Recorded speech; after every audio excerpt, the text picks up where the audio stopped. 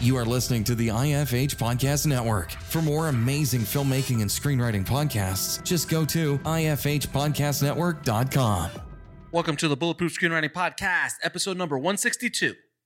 I prefer people who rock the boat to people who jump out. Orson Welles. Broadcasting from a dark, windowless room in Hollywood when we really should be working on that next draft. It's the Bulletproof Screenwriting Podcast, showing you the craft and business of screenwriting while teaching you how to make your screenplay bulletproof. And here's your host, Alex Ferrari. Welcome to another episode of the Bulletproof Screenwriting Podcast. I am your humble host, Alex Ferrari. Now, today's show is sponsored by Bulletproof Script Coverage.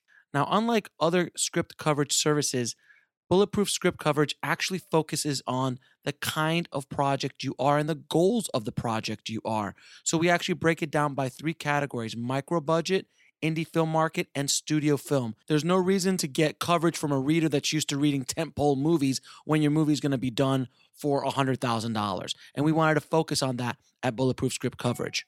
Our readers have worked with Marvel Studios, CAA, WME, NBC, HBO, Disney, Scott Free, Warner Brothers, The Blacklist, and many, many more. So if you need your screenplay or TV script covered by professional readers, head on over to covermyscreenplay.com.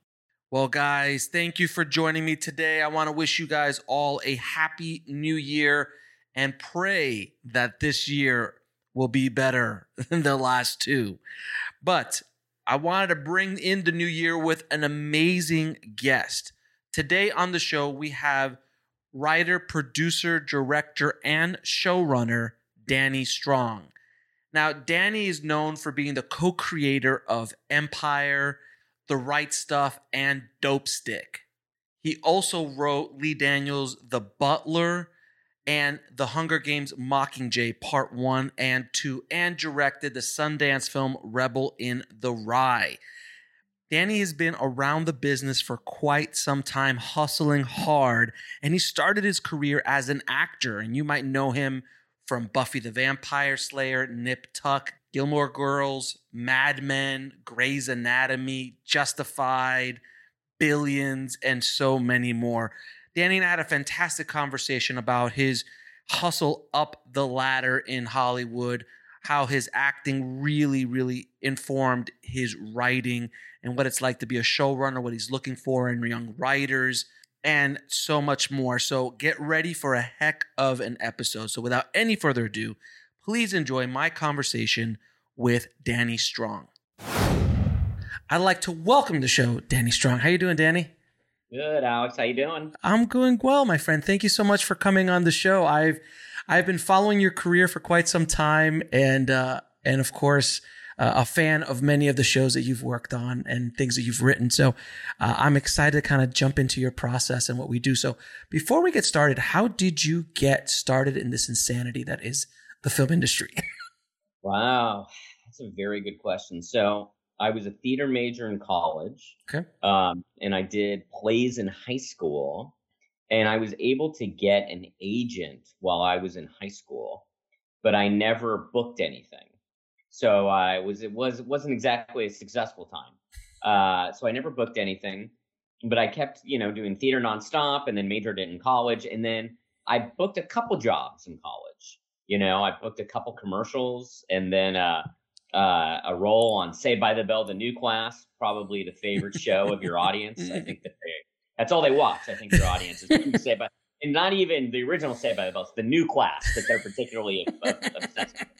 So I did that, and then I didn't really start booking jobs as an actor until I graduated college. And it was a few months after I graduated that I booked an episode of Third Rock from the Sun, which was a huge sitcom. Mm-hmm. And then a month later, I booked an episode of Seinfeld. And so now I kind of went from no resume to two of the biggest sitcoms on television, which was incredibly exciting. And then in the next 6 months, I booked Buffy the Vampire Slayer and did that for several years as a recurring. So things started happening pretty fast out of college, although it seems like endless at the time. And then by the time I was 24, I was working full time as an actor, in that I was supporting myself. and I didn't need a day job.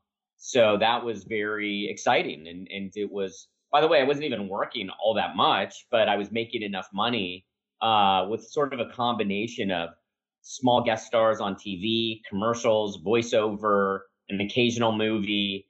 It was real scrappy of just anything I can land, voiceover, radio jobs, you know, anything I could get, I did. And then I started writing when I was about 25. And that's when I wrote my first script, and didn't sell my first script until I was 32. Wow. So it took 7 years of writing before I was able to get my first paycheck as a writer. And so now, that's kind of the fast version of the of the beginning of your career. And that's fascinating because, you know, as so many filmmakers think that it takes, and screenwriters think it's overnight. They're like, oh yeah, Danny Strong, he must have just jumped in. Like, Hollywood loves to put you in a box, and you were in the acting box.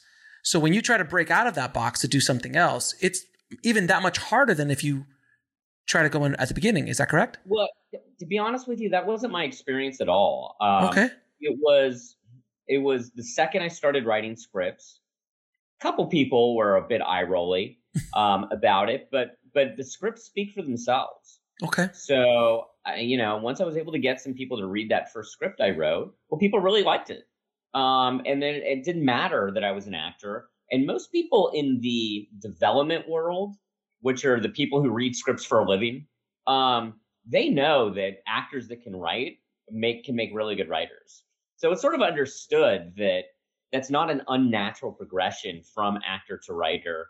They've got a real good grasp of dialogue, usually a good grasp of character, and it's many a writer, and many writers I've worked with either on staff on one of my TV shows or just screenwriters that I know started off as actors.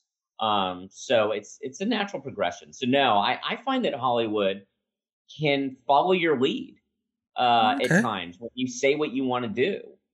So I want to do this. It's like, okay, well, are you doing it? Are you trying to do it? And then if you are, then people respond to that. It's usually not a situation where, no, you're an actor and you will never write. You will never write. It's really not as closed-minded as the perception is. Very, very cool. So, and then as an actor, what did you bring in from being an actor to writing? Like, what were the skill sets that you brought in from just those years of working? And I'm assuming being on sets and watching everybody and all that stuff over the years. Yeah, I think that my background as an actor is sort of my biggest weapon as a writer, director, producer, everything. It is, as a writer, I spent years and years reading and working on the best plays ever written in the history of humanity, right? Working on the plays of Shakespeare and Chekhov and Ibsen and Edward Albee and Arthur Miller. And I spent years working on that material, and you're reading it, you're analyzing it, you're inside of it. And I think it's the inside of it that is one of the biggest tools for me as a writer, because I write as someone who, you know, when I start writing the dialogue, I write as if I'm inside the scene, playing the scene as the characters. And that comes from my background as an actor, from spending endless numbers of years just doing that for a living, or doing it for free, you know, doing all the plays that I did and all the auditions I did that didn't go anywhere.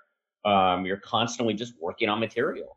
And that's a different stage of the writing process than the early stages, which is the outlining stage. For me, that's what I do, you know, is sort of the beginning stages.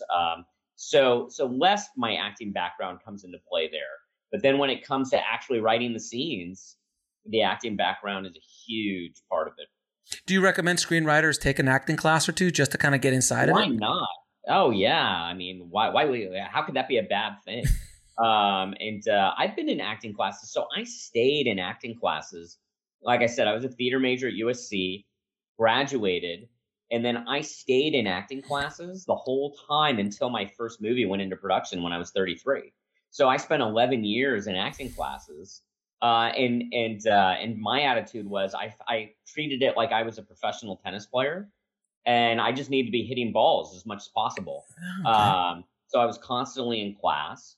And there would be writers and directors that would from time to time come in, and they would, be there for 3 months, 2 months, that sort of thing. And they'd be like, oh yeah, they're a director or they're a writer. And we'll be right back after a word from our sponsor. And now back to the show. And I couldn't think of a more valuable thing for either one of them to do than to do that. Now, is it true? I read somewhere that you used to rent videos from video archives, and there was a store clerk that you used to talk to quite often about movies. Is that true? Yeah. So I grew up in Manhattan Beach, California. Very different now than it was then. It was now it's very wealthy. When I was a kid there, it was middle to lower middle class, sleepy beach town, right? Mm-hmm. And there was this avant-garde video store where they would have foreign films, and the films would be categorized by director. And my mom knew I loved adult movies as a kid, so she would take me there. And the clerk was this really eccentric young guy, and I was 11, but I looked like I was 7. And I would just spend all this time with him, getting advice on certain movies, and I spent so much time talking to him that it made my mom feel uncomfortable. She's like, "Why are you spending so much time talking to him?" I'm like, well, "I like talking to him." And it was Quentin Tarantino, and because I was in there so much, they called me Little Quentin, and that was my nickname. Wow. It was Little Quentin. And then many years later, Quentin got this huge award from the Home Video Association, right. And he asked if I would come to the ceremony. So, and we haven't stayed tight as in my adult age, but perfectly friendly, and he loves that I became a writer. And in his big speech to the audience, he had me stand up and introduced me as Little Quentin from the video store, and told the whole story about how I used to rent videos from him. And he had the funniest, and this is how literally he ended his speech. It was so funny. He said, "So now when I look back upon my career and I see that Little Quentin is so successful, I just thank God that I was successful too, because if Little Quentin was successful and I wasn't, I would blow my fucking brains out." Thank you and good night. What an amazing oh my God, that's an amazing story, because it's on brand for Mr. Tarantino. It is very, very much on brand. Yeah. And then he finally cast me in a movie, which was so exciting. I was in Once Upon a Time in Hollywood. Oh, right. That's right. Yeah, and my scene was cut, although it is in the DVD extras. Yeah. Scene you can.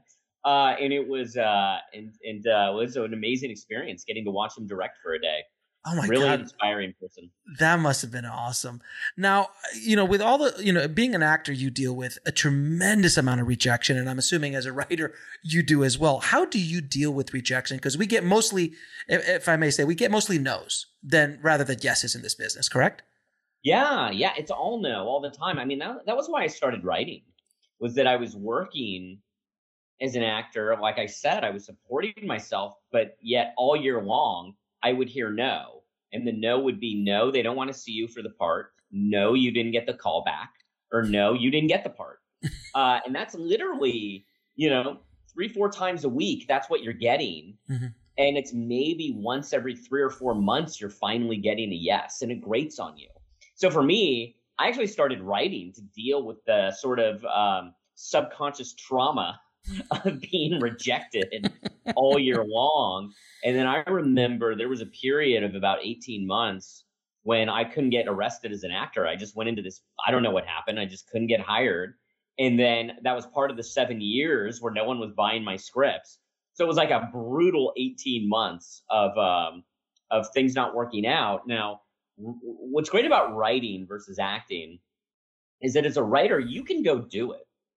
So mm-hmm. you can just go write a script. It doesn't matter if someone has bought it, if someone's interested in it. You can literally just sit down and write whenever you want or whenever you have availability based on if you have a job, et cetera, right? But you can go do it.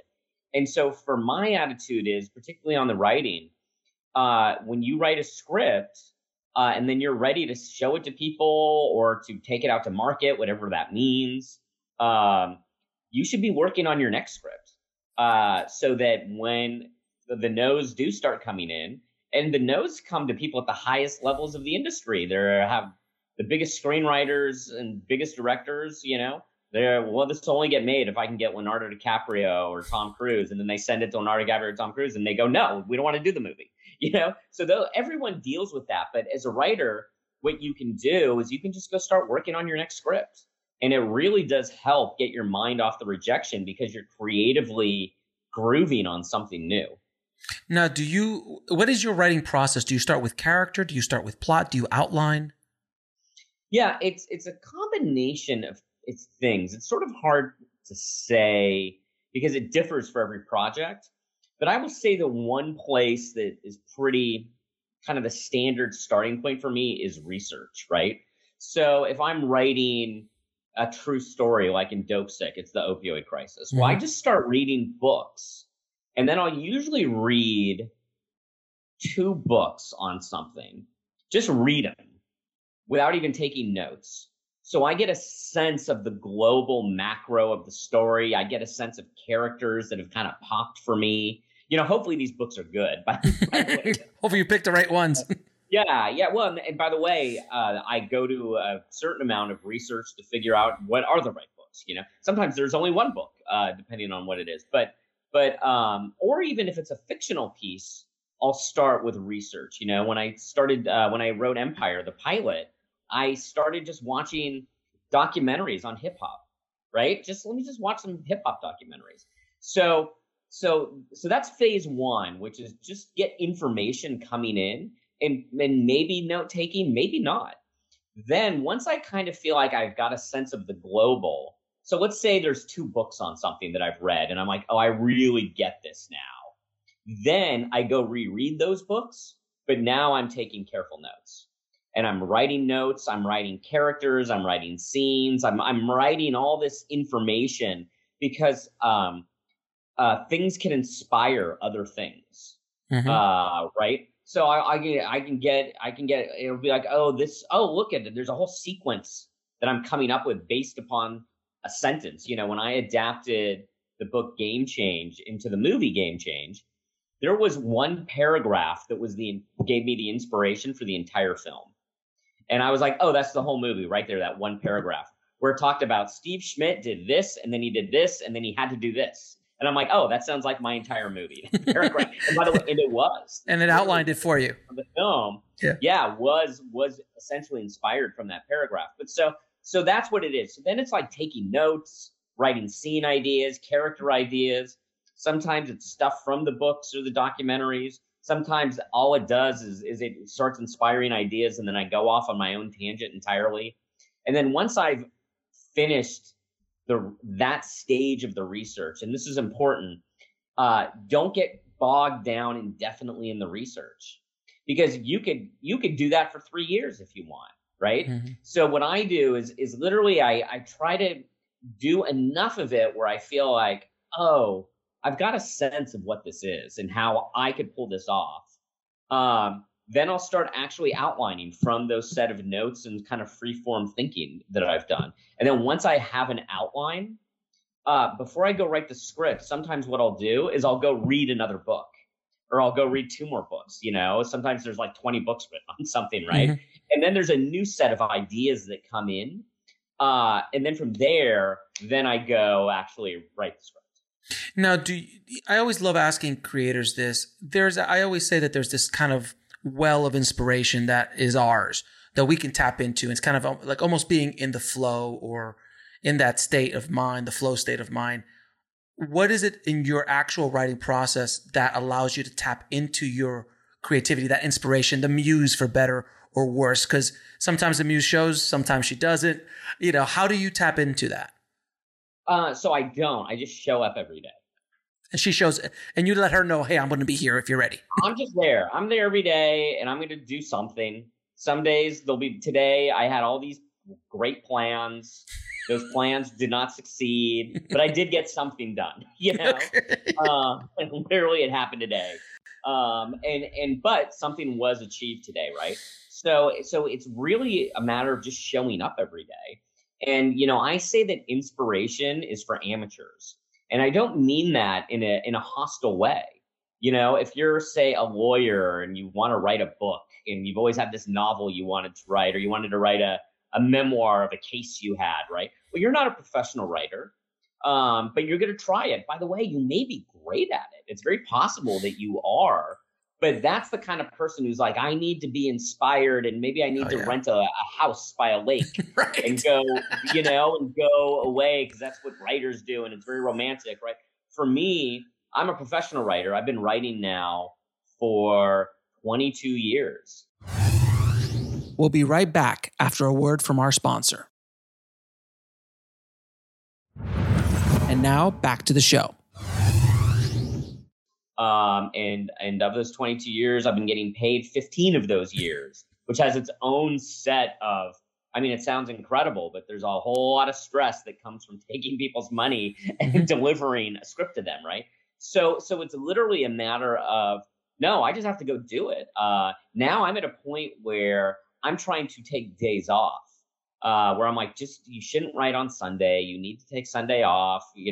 My fiance does not appreciate it. she would like me to take Sunday off. And so but that act of doing it consistently, what it does is that you do it. Then for the rest of the day, your mind is processing things that you don't even know it's processing. You may have hit some walls that day. Then you come back the next day and you have solutions to those walls that your mind has just figured out on its own throughout the course of the day. Mm-hmm. I've had so many solutions to problems come to me when I wake up in the morning. And it's that period where you're not fully awake, but you're kind of starting to get awake. Oh, this is the best part. Yeah.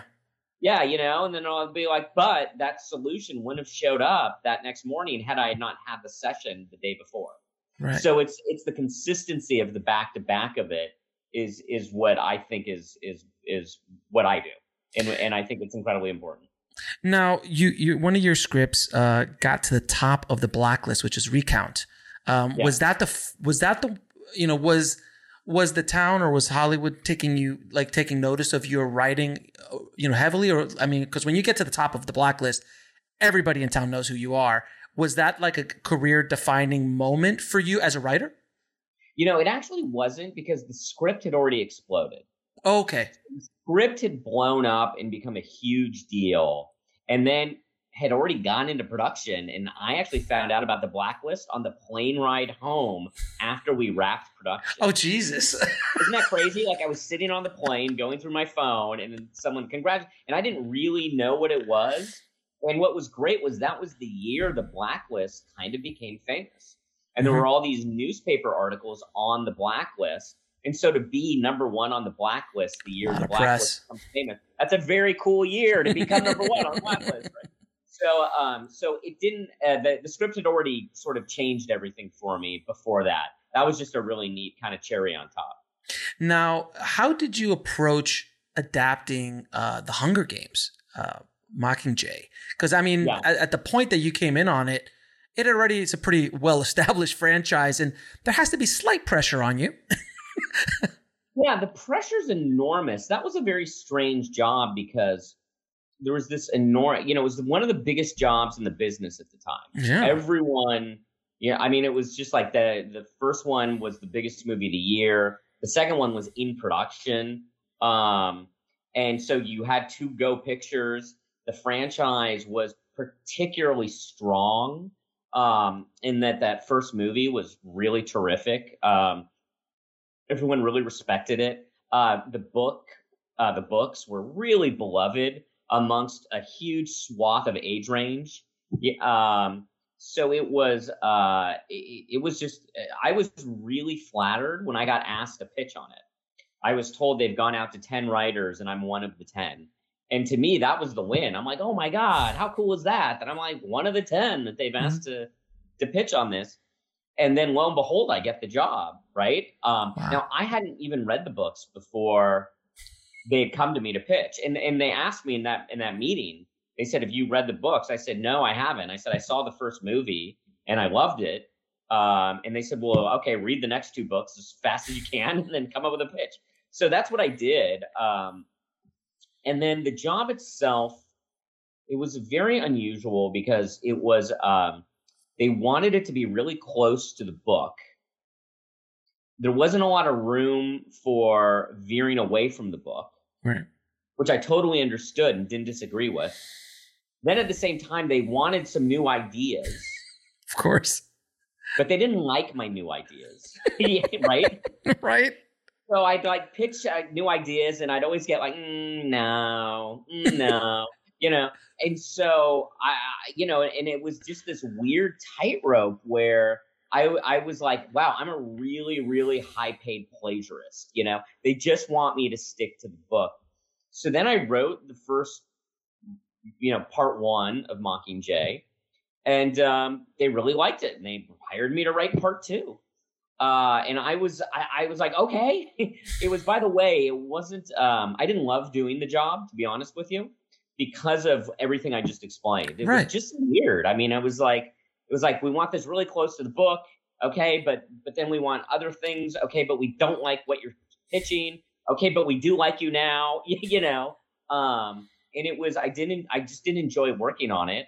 But then they hired me to do the next one, which was, it was like, well, I can't say no to that. So then I did the next one, and then they brought in another writer, which was the first time that had happened to me. They had me do rewrites. No, they had them do rewrites on 3, and then I finished 4, and I turned in 4, and then by that point they really liked the writer who did rewrites on 3. And they had him do rewrites on 4, and they sent me on my merry way. They said bye. It was a pleasure, not really. And I was actually quite happy to move on from the job, to be honest with you. Very honest answer to that. That's how it went. It was like I wrote 3. They liked it. They hired me to write 4 while they simultaneously hired someone to do rewrites on 3. They did that because they were shooting them at the same time, so in their minds there wasn't enough time.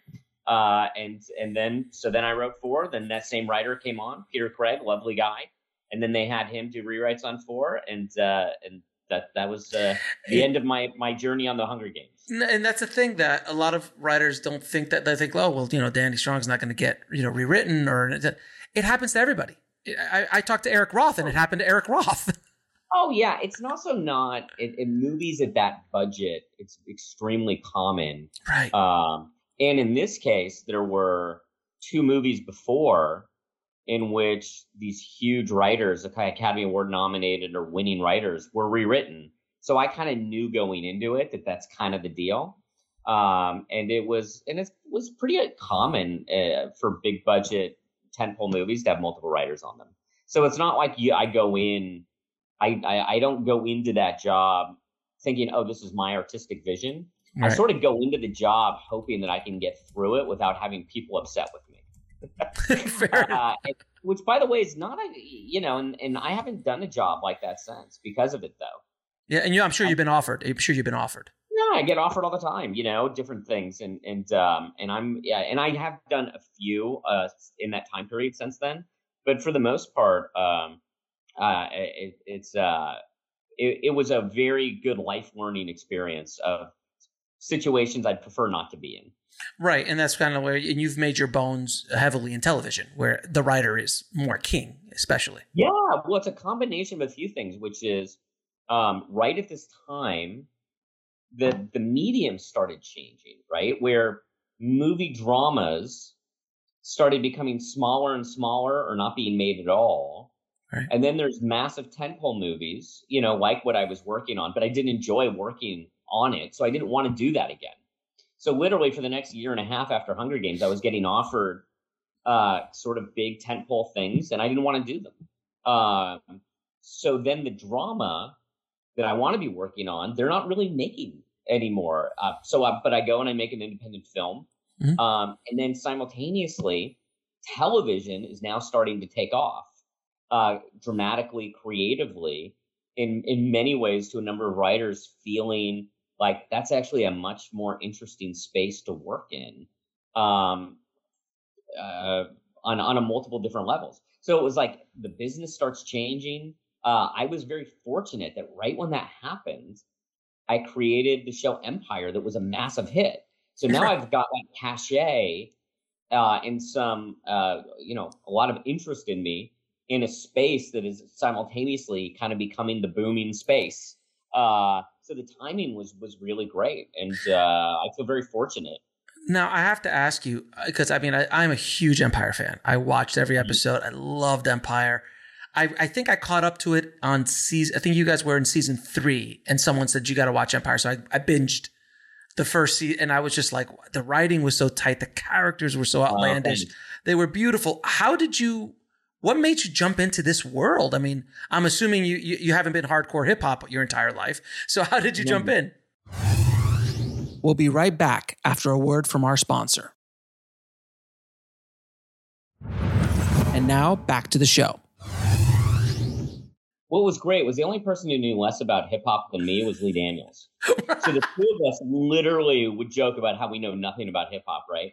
But what had happened was I wrote the movie The Butler that Lee Daniels directed. Mm-hmm. And then we had become pretty close in post-production on that project, where he really valued my feedback and notes. And it was the kind of thing where he started, just saying, like, what are we doing next? What are we doing next? We're magic together. We're magic together. And that was before the film came out and succeeded. Right. So then I came up with this idea to do King Lear and a hip hop empire, which is what Empire was. Mm-hmm.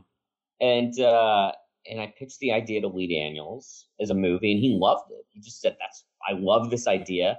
And then it was his idea, which was, let's do it as a TV show instead of a movie. And I thought, that's perfect. You're absolutely right. It's about a family fighting, which is what TV shows are about, is about families fighting with each other. So that's how it all came together, was an idea I had that I brought to Lee based on the fact that we had just done The Butler together. And then The Butler comes out, and it was a huge hit. Mm-hmm. You may not remember it, but it was one of the sleeper hits of the year, particularly for a movie that no one wanted to make. Yeah, not a tentpole by any stretch. Yeah, the opposite of a tentpole, right? It's kind of like sort of in the category of one of the last dramas of that era when they would make these kinds of dramas, right? That had this kind of sweep and emotion to it. And so we took this pitch out with having just had this big hit drama, and then we had multiple bidders, and then that's how it began. It was a random idea I had one day listening to a radio news piece on a deal Sean Combs had just closed, and I just thought hip hop's so cool and dynamic and exciting, and I got to do a musical in hip hop. That's literally right. The fact that I knew nothing about hip hop did not deter me whatsoever. And then it's funny because when I did pitch Lee, thinking, well, I don't know much about this world, but I'll dive into it. But Lee will know a lot about it. And then literally he's like, I don't know anything about hip hop. And I'm like, really? He's like, no. And I'm like, me neither. So that's where Empire began. That's amazing that neither of you had a hip hop knowledge that you could bring to the table. No, he was really into Marvin Gaye, and like it was like loved Marvin Gaye and kind of that era of Motown. Sure.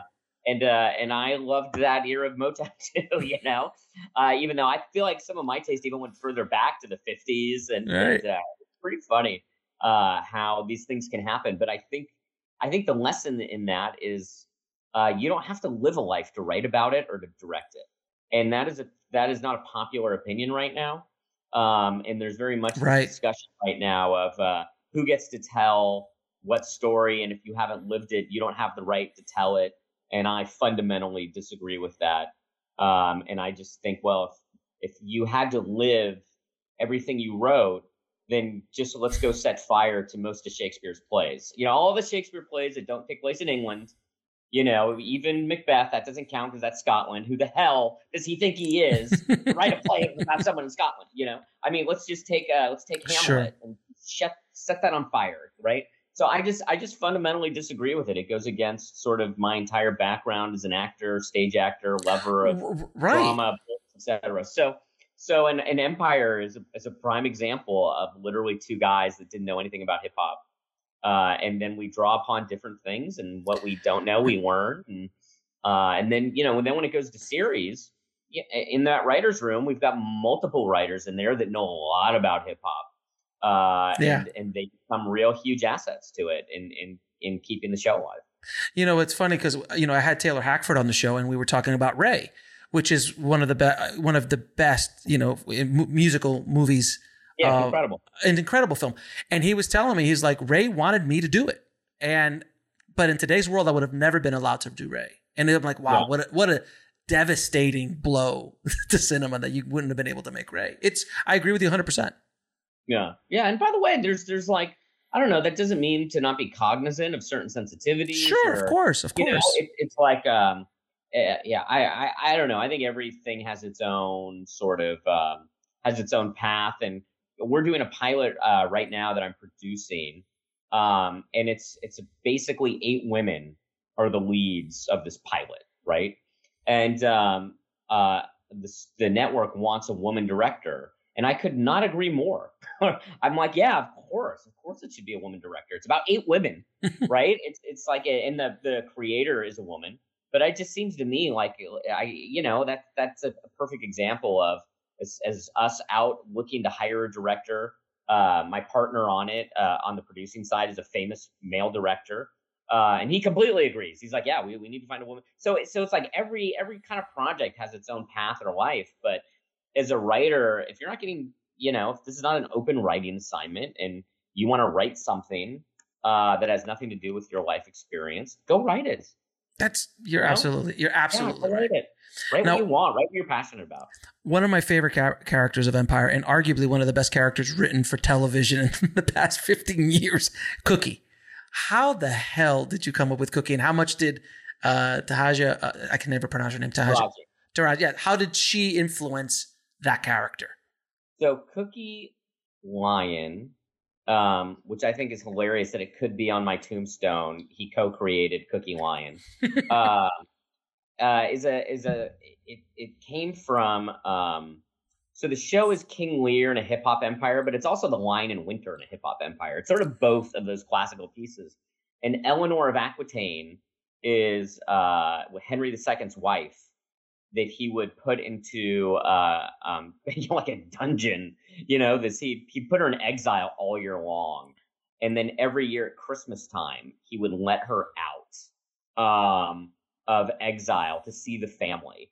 And in the play The Lion in Winter, the play takes place during Christmas time when he lets Eleanor of Aquitaine out of prison, and she just fucks his shit up, right? Like literally, she just shows up and tries to derail all of his legacy plans.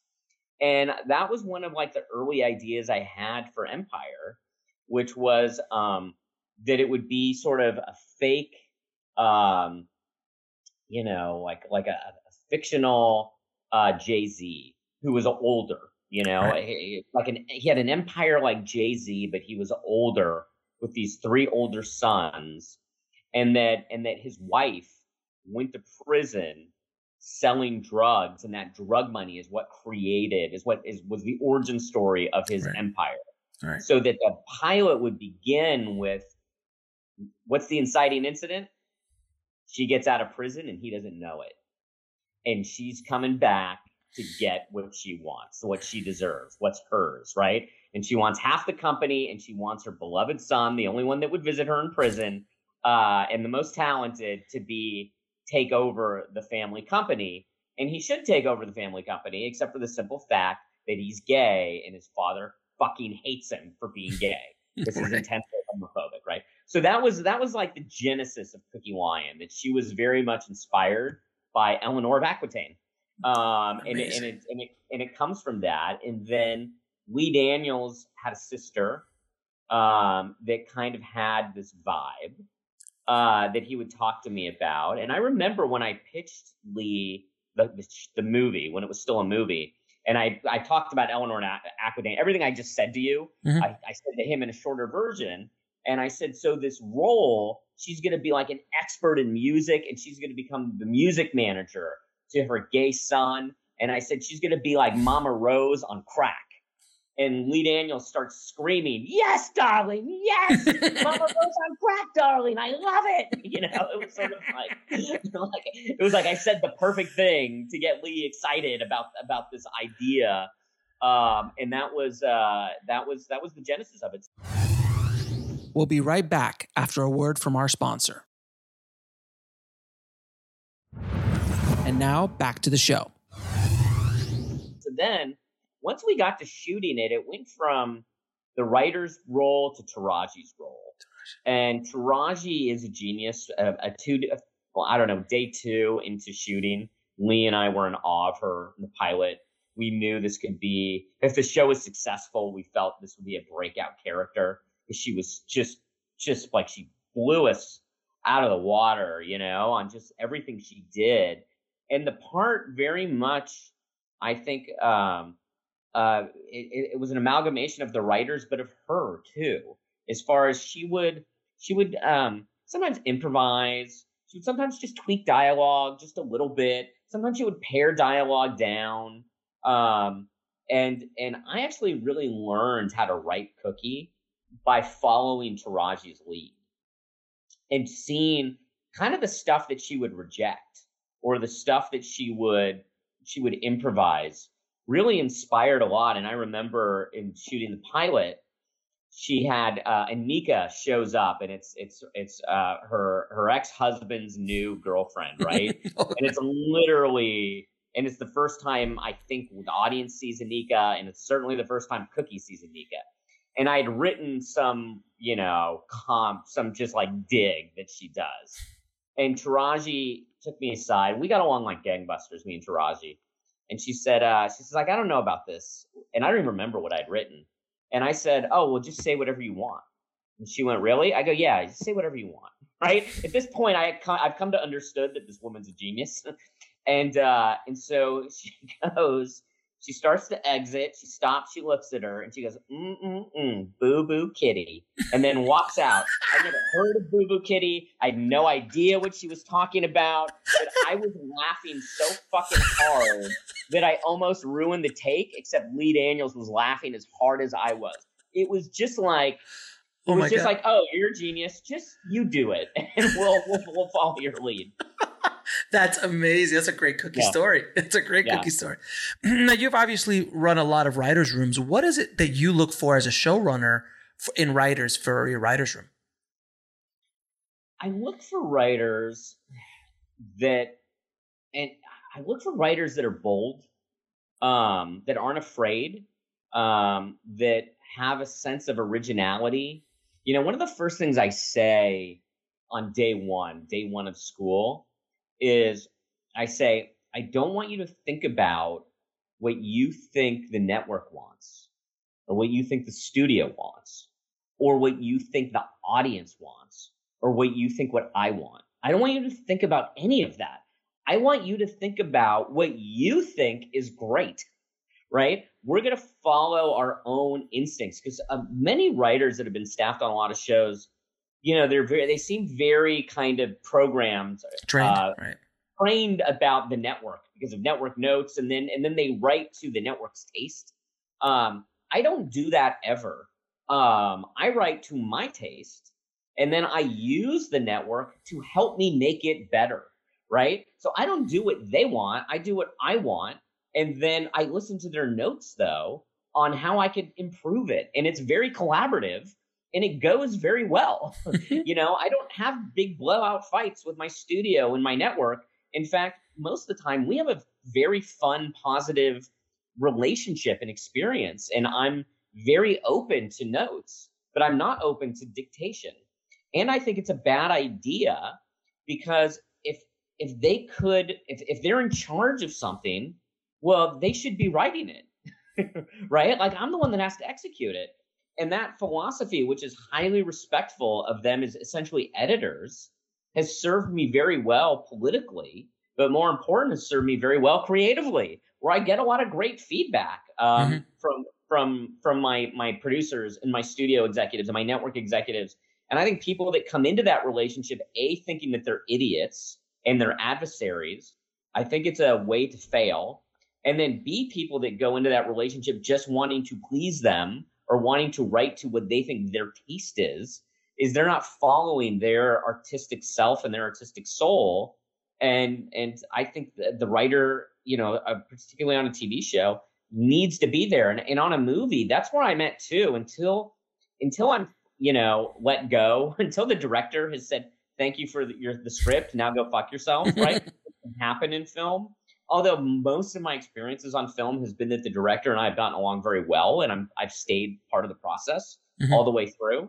But there is a power dynamic where once they're there, they're in charge.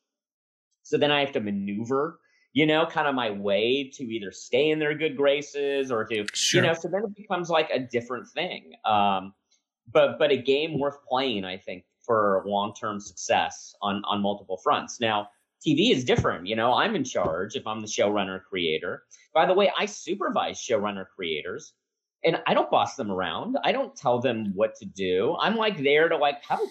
They're like, hey, what do you think of this? I'll have a note, and then sometimes I'll pitch 3 or 4 solutions only to help demonstrate what the note is. And then B, maybe one of these ideas will work for them. Maybe not, but maybe it'll inspire something else.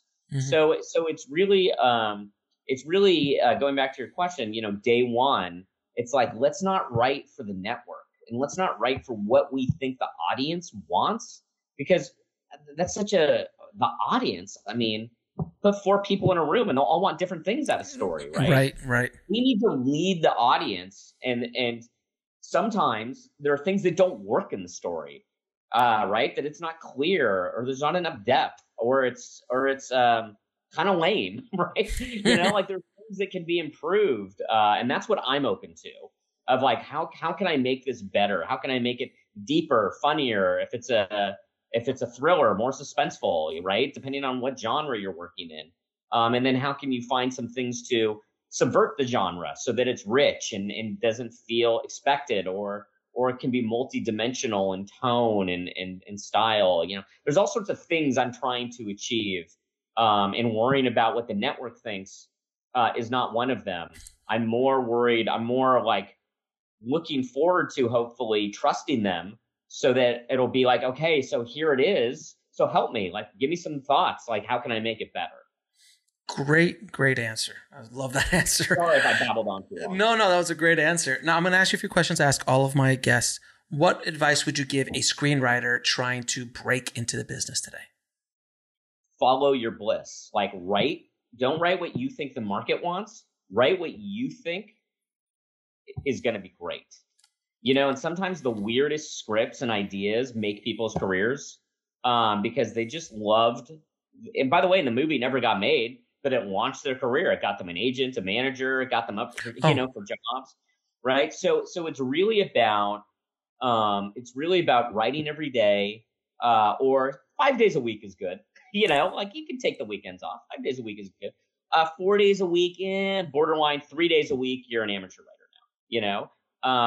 But so getting a lot of writing done, because you improve as you write. Constantly working on projects, and then don't write what you think the marketplace wants. Write what you think is great. Write what you want to see. I've got friends that were professional writers that had a lot of success, and for whatever reason, things have gone different ways for them, and sometimes they're still chasing the market, and I don't understand. Like, and the market changes weekly. By the way, the market's so different now than what it was 5 years ago, 3 years ago, years ago. I don't even really completely understand the film market anymore, to a certain extent. And I think it's different for almost every buyer. I mean, I get, I know they all want to make Spider-Man, like that I get, right? I just want to write Spider-Man on every script I write and turn it in and see if I can pay me, motherfuckers. Spider-Man.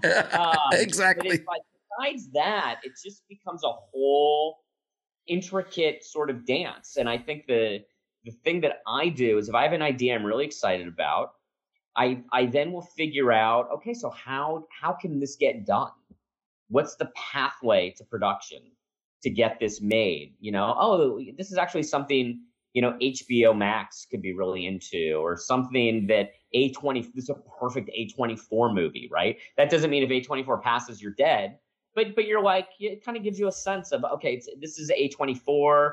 This is more like Universal. Like, I'll think about who makes these kinds of things, and then what budget does it need to be? If it's something that's a period piece that that's like a period drama that's really small. Well, obviously, I can't write a script that's going to cost $60 million to make.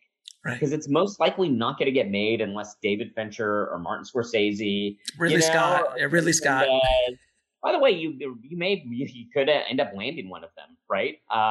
But for the most part, it's sort of like, well, okay, so how can I make this for $5 million? We'll be right back after a word from our sponsor. And now back to the show. 10 million, 1 million, 2 million, is there a path to that? Right. So there's a number of things you can think about on the business side, but first and foremost, start with the creative side and start with like, oh my God, I would love to see this movie. Oh my God, I could write the hell out of this movie. I could crush this movie. Because that's how things get made. That's how writing careers flourish. Okay. That's my advice. That's great advice. What is the lesson that took you the longest to learn, whether in the film industry or in life? What I just told you. Fair enough. 100% true. Took me 6 years, something like that, to figure out, because I was writing high concept comedies all through my 20s. Oh, okay. Because Jim Carrey comedies were those like real high, like Liar Liar and Bruce Almighty. Those were the biggest hits, and I was trying to write comedies, so obviously I got to write these because that's what the market wants. And they were pretty good. I did a pretty good job. I got some attention from them, but none of them sold. And then all of a sudden, 7 years later, I'm like, wow, I've just spent 7 years writing movies that is not really my thing. Good, right? Good advice. And last question, 3 of your favorite films of all time or 3 pilots that the screenwriter should read, either one. Well, I would say my 3 favorite films are Apocalypse Now, The Sweet Smell of Success. Why don't we say at number 3, we'll say Chinatown. All good choices. And how about 3 pilots? Those are all 3 of my favorites. 3 pilots. Well, the Mad Men pilot. Yeah. Wowza. Yeah. That's something to behold. Because pilots are hard because you're setting so much stuff up. They're really hard. I don't know if it's one of my favorites of all time, but a great pilot and a great show from this last year was Hacks. Yeah. That's a great pilot. And the show's fantastic. It's probably one of my favorite things of the year. Was Hacks. And really set up these 2 characters in these 2 different places. And I remember there was a scene towards the end, because one's a comic and one's a comedy writer, and they just start shit talking each other in comedy. And it was like, it just was like Star Wars with 2 lightsabers battling each other, except in their case, their lightsabers were their comedy skills. And so it was hilarious and character driven and tense all at once, which made it pretty effing genius. So big Hacks fan. I don't know. It's tough. What's maybe I'm biased because I have a limited series this year with Dope Sick, but I think the limited series space is pretty incredible. The number of shows out this year. They're so well done. Mayor of Eastwood, or Mayor of Easttown. Mayor of Easttown. I keep calling it Mayor of Eastwood. Or is that correct? It might be East. No, I'm not sure if it's East. I think it's East. Whatever it is, it's fucking great. Yeah. Like White Lotus is great, and Underground Railroad, Queen's Gambit, yeah. But Queen's Gambit's unbelievable. So there's these pieces that they're I don't know. To me, they're in some ways more exciting than movies. I get more excited about these kind of prestige limited series right now, and that I just get more caught up in them. And they seem to break out in a bigger way than movies have for a little while. I mean, I don't know what movie was as big as the Queen's Gambit was that year. Jeez. Right? But look at Squid Games. I mean, look at Squid Games, for God's sakes. Yeah, and Squid Games is an ongoing, but it's just there's some really explosive, rich stuff happening in that space right now. Danny, it has been an absolute pleasure talking to you, my friend. I thank you so much for taking out the time, and please continue to make great television, great work out there. We really appreciate you, man. Oh, Alex, thanks so much, man. It was so much fun chatting with you, and thank you to everyone listening to this. I really appreciate it. I want to thank Danny so much for coming on the show and dropping his knowledge bombs on the tribe today. Danny, thank you very, very much. If you want to get links to anything we spoke about in this episode, head over to the show notes at bulletproofscreenwriting.tv/162. And if you haven't already, please head over to screenwritingpodcast.com, subscribe, and leave a good review for the show. It truly helps us out a lot. Thank you again for listening, guys. As always, keep on writing no matter what. Talk to you soon. Thanks for listening to the Bulletproof Screenwriting Podcast at bulletproofscreenwriting.tv.